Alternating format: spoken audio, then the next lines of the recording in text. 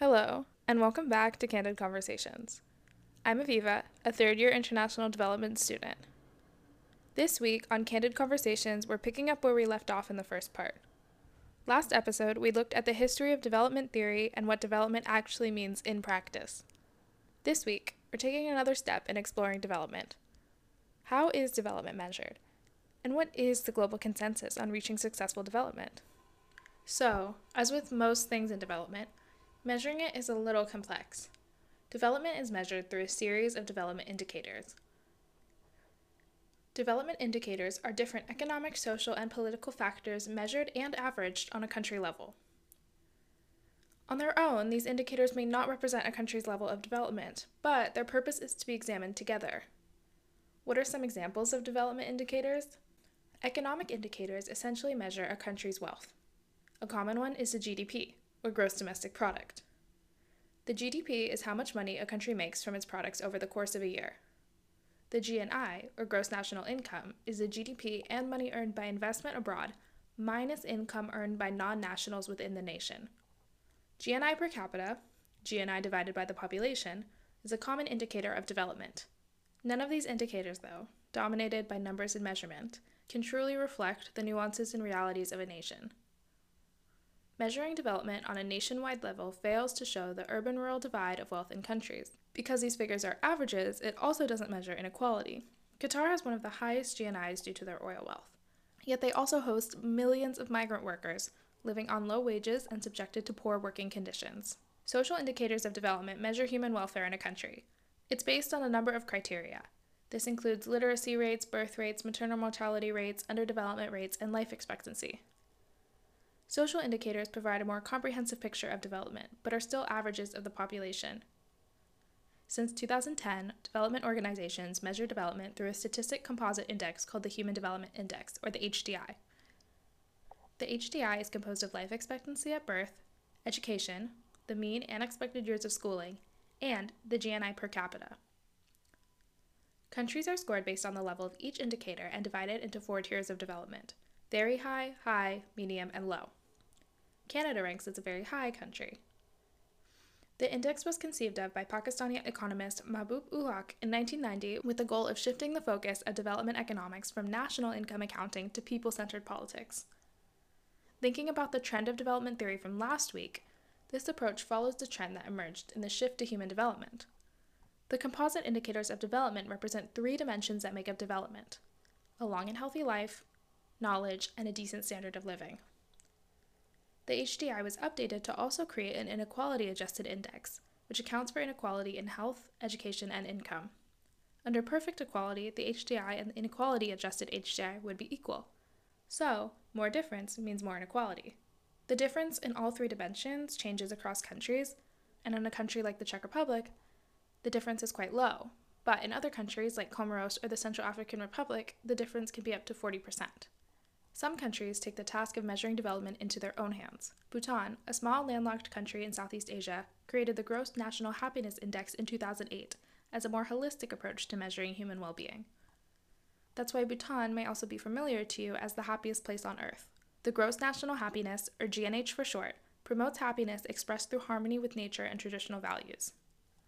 This measurement is expressed through 4 pillars: sustainable and equitable socioeconomic development, environmental conservation, preservation and promotion of culture, and good governance. In addition to these 4 pillars, they intertwine with 9 domains of happiness: psychological well-being, health, time use, education, cultural diversity and resilience, good governance, community vitality, ecological diversity and resilience, and living standards. The GNH is a philosophy based in Buddhist principles, a primary cultural value within Bhutan. Bhutan has been recognized as the first carbon-negative country, emitting less CO2 than it retrieves. It is a country covered in forest and agricultural land with extremely strict restrictions on tourism. While these factors can make the country appear quite idyllic, the GNH is also a tool created by the government to promote this country. The GNH does not mention past actions of ethnic cleansing of non-Buddhist populations, specifically ethnic Nepalese of Hindu faith, which was observed by Human Rights Watch. Non-ethnic Bhutanese people in Bhutan face major challenges to living and are denied a number of human rights. The GNH differs from the annual World Happiness Report, a publication that ranks happiness based on respondents' rating of their lives. The World Happiness Report favors developed and economically advanced nations like Finland, Denmark, and Iceland. There are a number of other indicators I haven't mentioned that can be just as important to understanding a country's development. The Economist Democracy Index is similar to the HDI, but concerns political institutions and freedoms, dividing countries into full democracies, flawed democracies, hybrid regimes, and authoritarian regimes. In 2021, only 21 countries were scored as full democracies, while 59 were scored as authoritarian regimes. The Boston Consulting Group created the Sustainable Economic Development Assessment in 2012 to combine health, education, and corporate governance to economic indicators. When considering measurements of development, it is important not to get too caught up into the numbers. Without evidence and testimony of lived experience, the reality of countries and what really needs to be focused in cannot be accurately known. Judging how developed a country is a highly subjective process, vulnerable to the biases and cultural preferences of those controlling the measurements. So am I saying that development indicators are useless? No, of course not. But remember that these are pictures of a brief snapshot in time. As we learn more and technology develops, so do theories on development and ways to measure it. The goal of development is to ultimately progress and improve all areas of life. Just because it's hard to quantify doesn't mean the work is not worth it. Now, speaking of sustainable, how does development occur while also protecting the world's natural resources and ecosystems?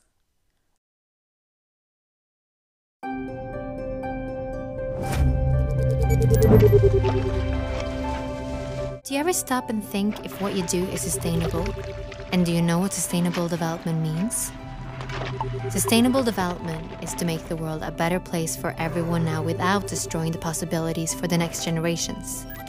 If you wonder if something is sustainable, you can ask yourself, can we do this over and over again forever? Sustainable development means that we need to keep three things in mind at once: social progress, economic development, and climate and environment. Many of the indicators I have discussed are used to measure progress towards the Sustainable Development Goals. Also known as the SDGs, the Sustainable Development Goals are a shared blueprint for peace and prosperity and the planet now and into the future. They were created by the UN as a blueprint for development from 2015 to 2030. Developing from the Millennium Development Goals, the SDGs were ratified by UN member states in an attempt to end poverty and ensure peace and prosperity to all people on Earth. How should we change the world? The question our governments have been asking for a long time. They talk and talk and talk for many, many years because, like I said, nobody says the same thing. But then, despite their differences, they did it. They agreed on new goals. They call them the Sustainable Development Goals, and they cover all these things for everyone. 17 goals, 17 dreams, 17 things that they all sign their name to say they agree. These goals aren't big, they are huge. They are ambitious and they are wild. But they are not just the fantasies of a child. This is all the leaders and all the people with the money and power saying, yes, this is possible, this is happening, this is achievable within our lifetime. Our leaders are saying this, but this is our future, so it's our responsibility to make sure it's not just fancy words, that these dreams will become a reality. We've got to hold them to it, to make sure we, and all the places we live in, demand they keep their promises. We've got to join together, we've got to make some noise, because this is our future, and it's the one we all want. The SDGs represent a shift in global development thinking that recognizes the dire effects of climate change and the need to take environmental action. They are also a big ask. The SDG is composed of 17 goals and 169 targets. The first goal is no poverty, and the last goal is partnerships for the goals. In between, they touch on education, health, gender equality, climate action, and more. Many of the goals and targets cross-cut each other. Ultimately, they represent our interconnected global system and the need for collaboration and cooperation to achieve improvement. The thing about the goals, though, is that they are goals. It would be pretty impossible for every country in the world to achieve every single target by 2030. There are so many goals that many also have trade-offs and interactions with one another. How can economic growth be reconciled with environmental sustainability? Those two targets are found within the same goal, number 9, industry, innovation, and infrastructure. Ultimately, the SDGs are also based on a neoliberal framework of economic development. That means that economic growth is the foundation of sustainable development achievements. Based on the rhetoric of the goals, environmental protection is focused to the bottom of the list without any overarching planetary goals. The idea of sustainability cannot actually be implemented if planetary protection and integrity are not prioritized. Ultimately, the SDGs are human-centered. Their goal is to improve the quality of life of humans on the planet, which intrinsically cannot give the planet the same focus. For the UN, the Sustainable Development Goals are an easy and Sustainable Development Goals are an easy and digestible forum to discuss development. But they need more than graphics and conferences. They need action. That responsibility is placed on the governments of UN member states to implement development schemes and pass legislation that values both human life and the environment at the same level. That responsibility is placed on the governments of UN member states to implement development schemes and pass legislation that values both human life and the environment. Through development indicators, we can see levels of poverty, inequality, and so much more. Those numbers and these development goals are tools that have the potential to be mobilized to sustainably and equitably transform the world.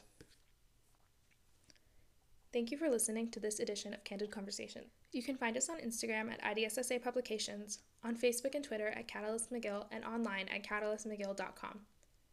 If you'd like to reach out to us, our email is catalyst.mcgill@gmail.com.